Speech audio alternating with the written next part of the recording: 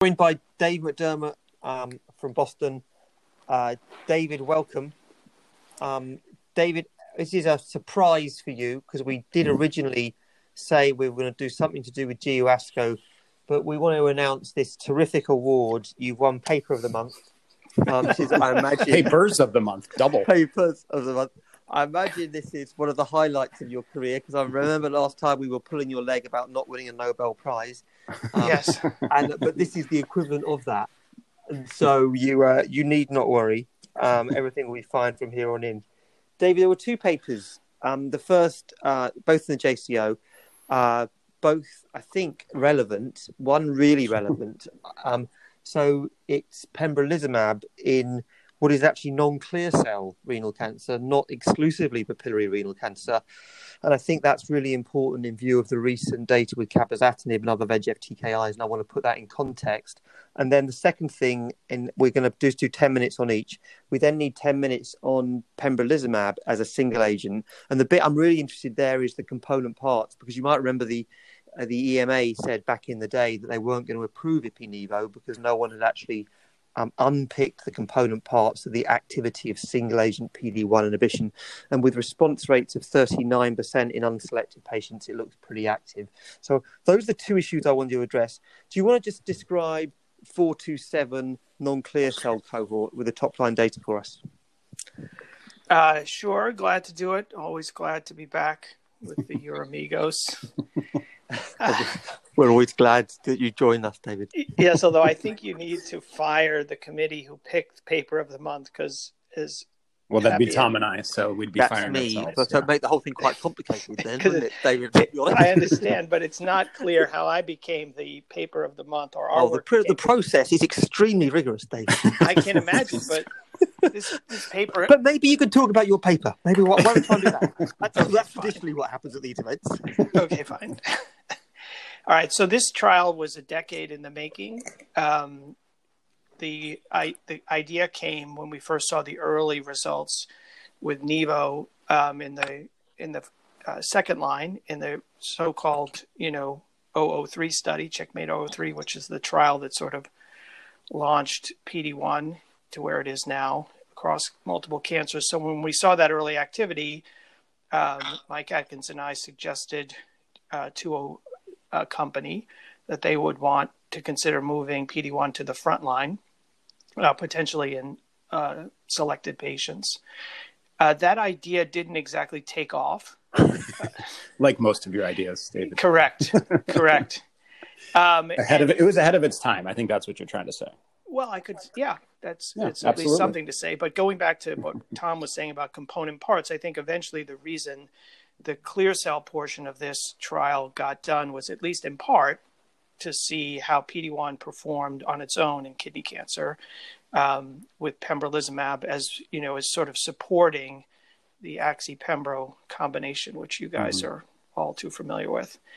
But I think Merck was wise to allow us to explore non-clear cell kidney cancer. I think also historically, non-clear cell patients were excluded from many trials, all the way back to the cytokine era, where IL-2 and interferon were even less active in non-clear cell patients than they were in clear cell patients. So it remained to be tested. They were also excluded from all the early PD-1 trials, but I think Merck deserves some credit for doing such a large cohort of non-clear cell patients in this study with 165 patients. I think, like many PD-1 trials these days, the results were better than I think either the sponsor or the investigators could have imagined. With a 36% response rate in clear cell patients and a 26 or 27%, something like that, in non-clear cell patients. To Tom's question about the non-clear cell data, I think the other nice thing about this study was its size and it's the fact that we had independent review of pathology and some serious biomarker work that has been partially presented, but the activity is what stands out in non-clear cell patients, particularly the activity in the predominant histology that was enrolled, the papillary patients, where the response rate is 25%. I don't think anyone would have predicted that, and it's not, in some ways, not all that consistent with what we've seen in other smaller samples. Right. And David, the numbers aren't huge, but just go for the PFS and the OS too. The PFS is not spectacular, but the OS seems extraordinarily long to me. Yes, right. So PFS is 4 months, OS 29 months at the median. It's obviously not. Go ahead. For the papillary cohort. For the non-clear cell cohort as a group. Yeah, let's focus on the papillary if we can, because I think the rest gets diluted a bit. Well, okay. It's David's paper. Let him talk about it. Yes. So I think. Thank you, Dr. Finney. Happy to I appreciate this. I haven't always had this defense mechanism in my prior Uromigos, so I appreciate it. So you're right. So the response rate is interesting. OS is interesting. I think the fact that PD-L1 expression was actually, in some ways, more associated with outcome in the non-clear cell group than the clear cell group. Can I ask about that? Sorry to interrupt. Of course. Let me just finish my sentence. Okay, where your chance of response was 3 times higher if you were PD-L1 high by the Merck definition of CPS greater than or equal to 1 than if it was low. So I find that also biologically interesting, because I think the point of this trial, which I think is interesting for all future trials, is it looks like biology is more important than histology when it comes to predicting who responds to immune therapy in kidney cancer, meaning the immune response to the tumor is probably more important than what the pathologist says the histology of the tumor is. Right. And I think that what we learn subsequently from this trial will also help educate future non-clear cell studies, because we will hopefully be able to show, we have yet to look at the DNA analysis on these patients, but I think when we look at that, we may also learn about what people are calling non-clear cell cancer that may not always be non-clear cell cancer on all of these trials. Brian, what was your question? My question was, do you think PD-L1 status is really a biomarker that enriches? Because we've been misled before in small trials or single-arm trials, and then in big trials, it doesn't seem to pan out. And I get all the vagaries of the biomarker, et cetera, but do you think it's a true signal or just a result of the small trial?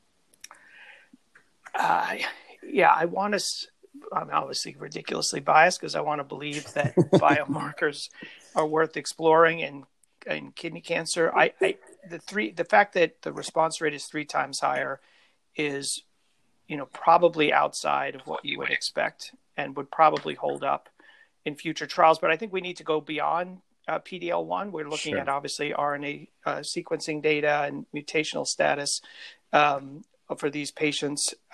I do think we can enrich for benefit of single agents, but the problem is people like you guys are blowing past single agent therapy and making biomarker. It sounds like you're blaming us for that. That's what it sounds like. No, but it makes it's almost irrelevant. It's like we have to move on.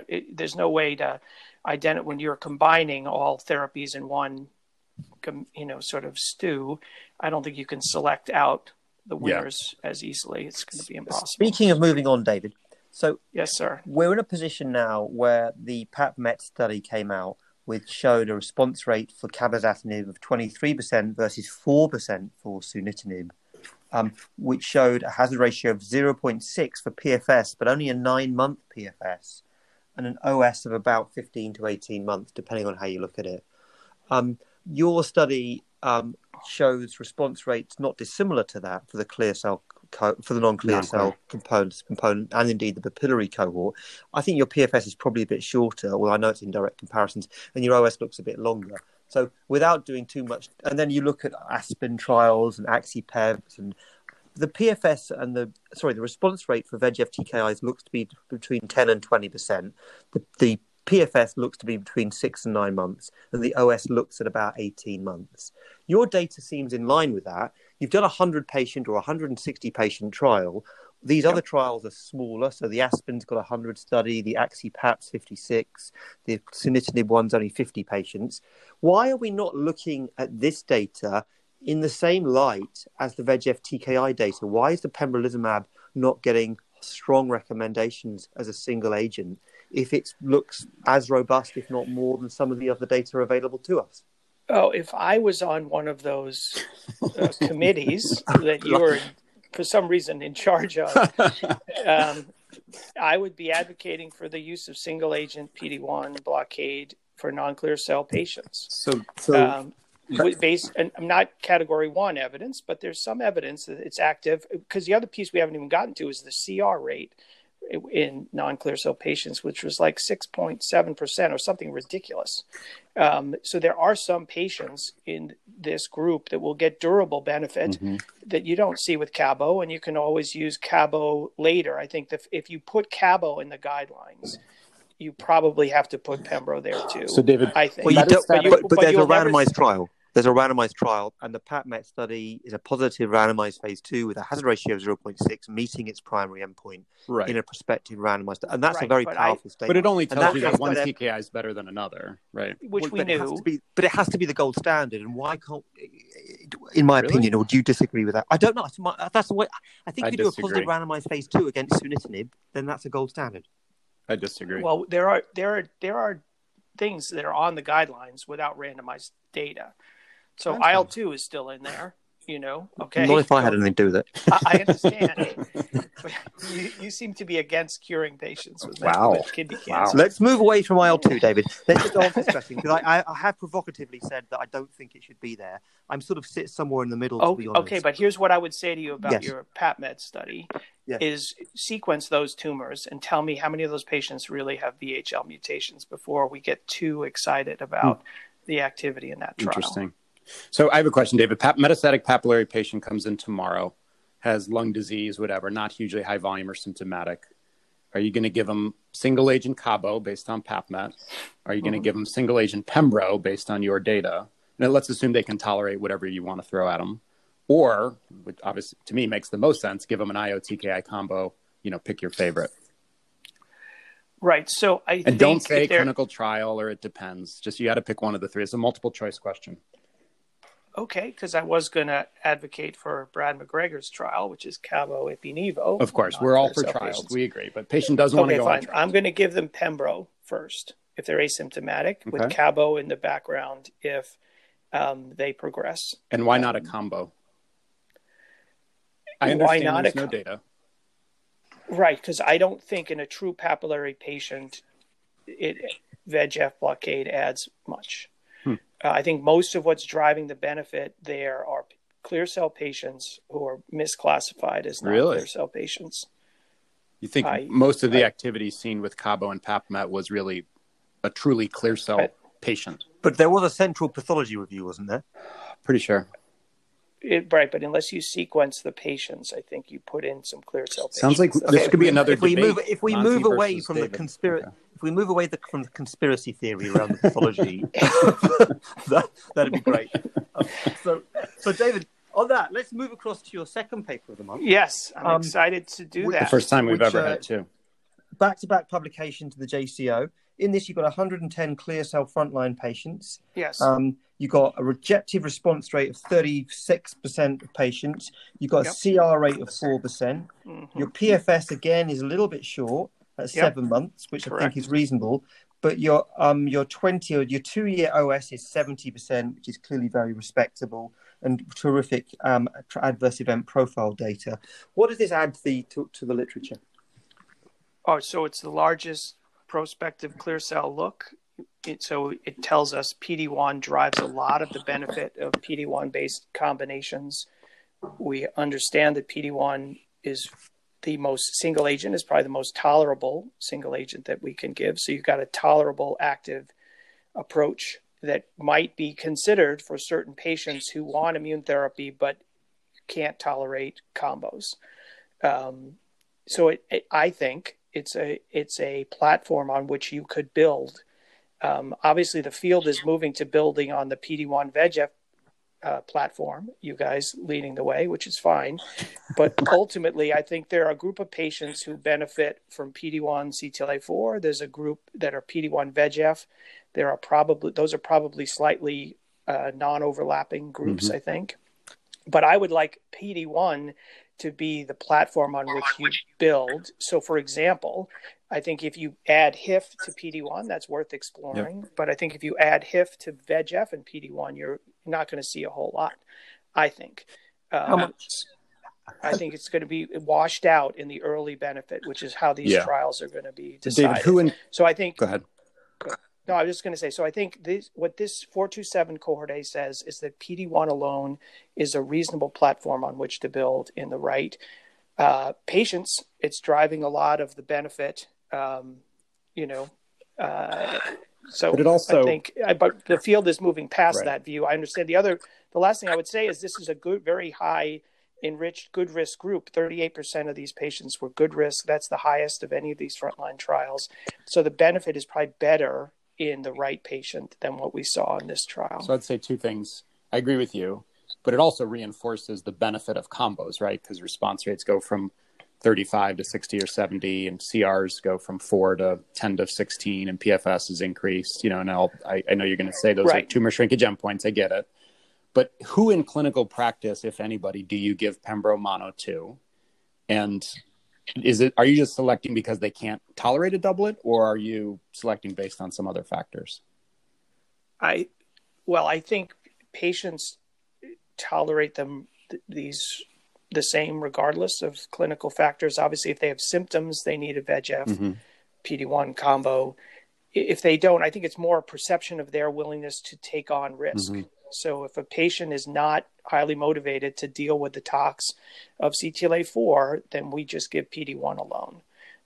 David, on that issue, so those good risk patients, the response rate's only 31% and the CR rate is only 3% in that good risk population. So that for me, is that reinforcing the point that actually immune therapy is not great in the good risk population? Ooh, all right. So that's a different discussion. I guess what I'm using that to show is that because there's so many good risk patients in a properly selected group, the activity might be higher. So if the good risk group was like 31%, which is what it was in Len-Pem, or 22%, as it was in Cabo-Nivo, the activity we saw would be even higher. I think we had a well-selected group of patients, and that hurts the data. I think you're sidestepping the issue. Oh no, I'm not. I'm ready to come. I'm coming like a, house like a on freight fire. train, like a freight train. Okay, okay. 31% response rate in the favorable risk patients with a 3% CR rate. You're not selecting any patient under those circumstances. Okay, but you asked good risk patients, do they get IO therapy or not? That's what you asked, right? Yes. And what's the answer to the question? Abso-freaking-lutely.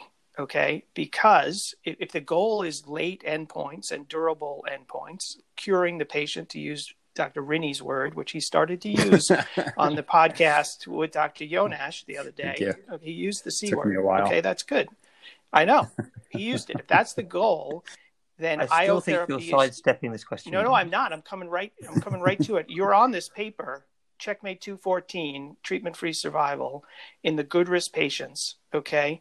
In intermediate and poor, TFS is twice sunitinib in Checkmate 214. In the good risk patients, it's 3 times as long. As you'd expect. All right, so but your response rate's only 31% in this risk population, but look at and that's OS. not high enough. We told you 3 years ago that those OS curves were going to cross, okay, in good risk patients, and they are absolutely doing that right now. Let's not go there.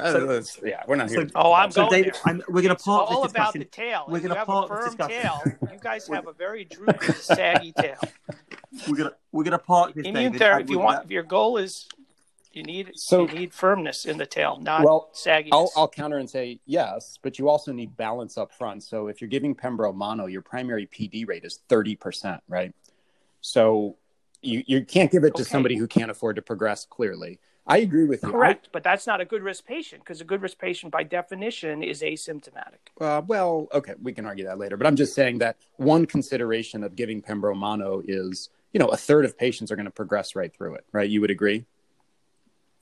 Yeah. Yes, absolutely. That's the data. I should stop cursing, but yes. We'll edit it. But I've given Pembro mono, but it's just in patients who are so frail that they won't tolerate a doublet. They can't take a TKI.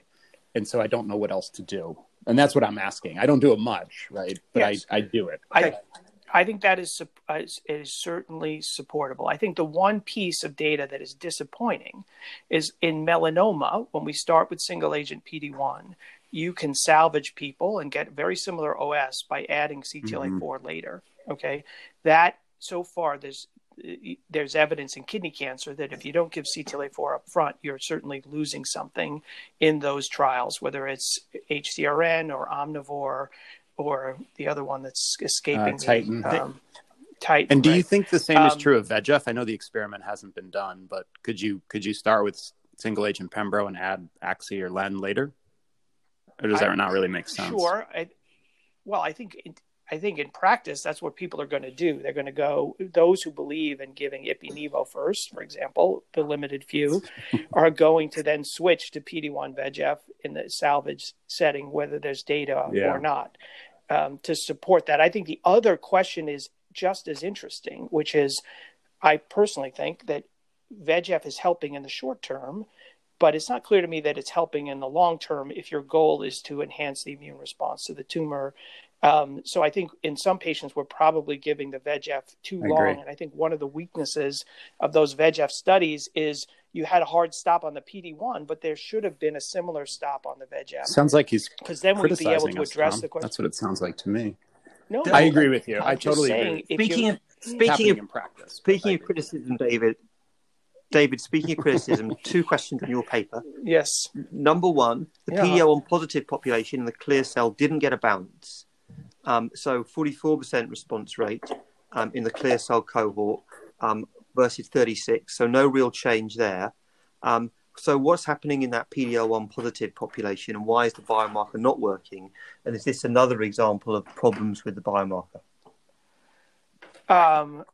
Right. So the biomarker, admittedly, is not great, if that's your point. The enrichment was mild at best.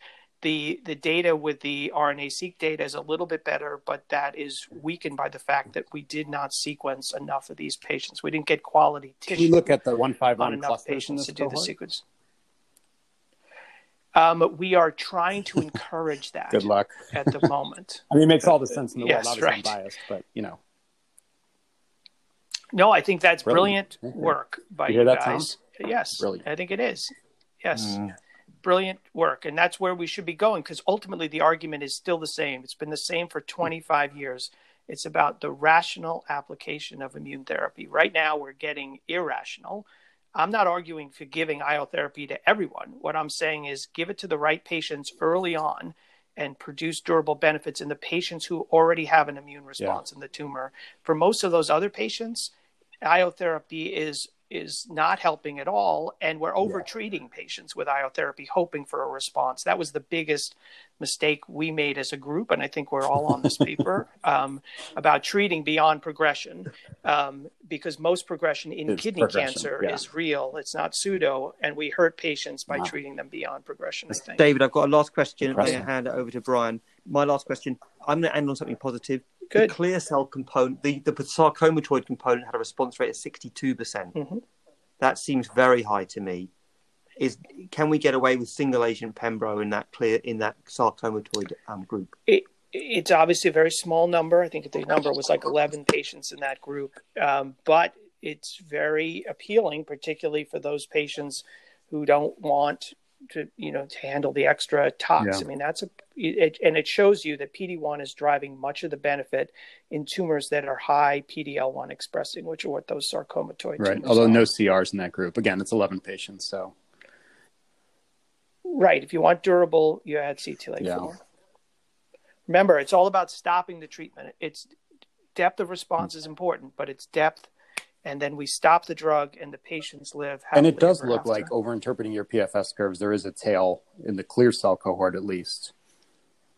After 24 months, it flattens out again, small numbers, all the caveats. Whereas in the non-clear cell, you don't really see that tail on the PFS curve, at least not yet. To me, it looks like it's going down a little bit, but we'll see. Right.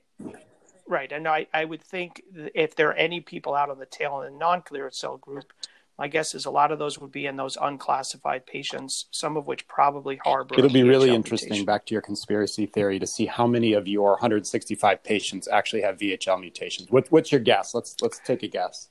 Loser has to buy dinner when we get together. I would say it's 10%. Do you think it's 10? Tom, what do you think?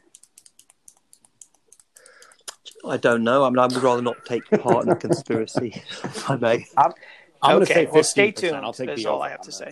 15 to 20%. Okay. No, Brian, do you want to ask it's good. wrap Just up? congratulations on back-to-back first author JCO publication. I think the data are really important. I mean, Tom, to your point, I mean, this is the largest non-clear cell study ever done, right? And certainly in terms of single arm. Yeah. We talk about contribution of components all the time, but we rarely have data to support it. And I think these data are really important, and I think should inform clinical practice. I mean, I think there are patients who can't tolerate doublets, and so it gives us some confidence that single agent Pembro has activity. And okay, I'll do one last question. I mean, this is. Do you think Pembro is different than the other PD-1 agents? Oh, I will not answer. You don't have a that choice. question. You have to answer. I have to. I can answer the Tom, question. I'm happy to answer it.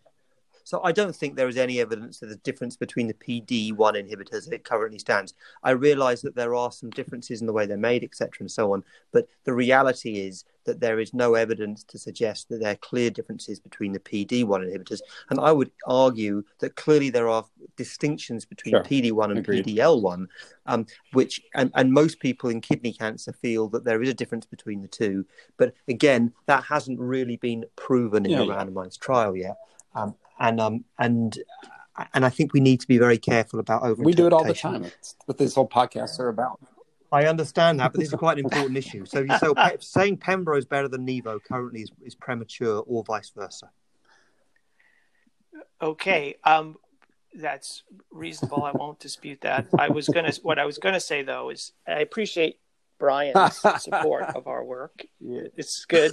But I think taking it a step further, what would be nice is to take the correlative data from this trial and compare it to one of the other trials that are out there. So, for example, looking at comparing Keynote 426 and 427 as it relates to correlatives, while not perfect, it helps it helps bring us back to the great days of Emotion 150, where we can look at the individual components of these regimens. I agree with you, and maybe the learn same company something about is involved biology. with both trials, so we should be able to make that happen. I agree; that would be hugely important. So let's talk about how to make that happen. I think we should end on that. Yes. Be good for the field, Yes, right? In terms of selecting and who needs a I've got a Absolutely. really important game of rugby I need to go and watch, everybody. So we're gonna have to wrap it up. We can wrap it up now. That was good. Good discussion. All right. David, listen, excellent. Congratulations. I really enjoyed it. I enjoyed reading both papers. That's a little great. Yeah. Always a pleasure hope to to see you all join you soon. guys. Bye. Good. Bye-bye. Be well.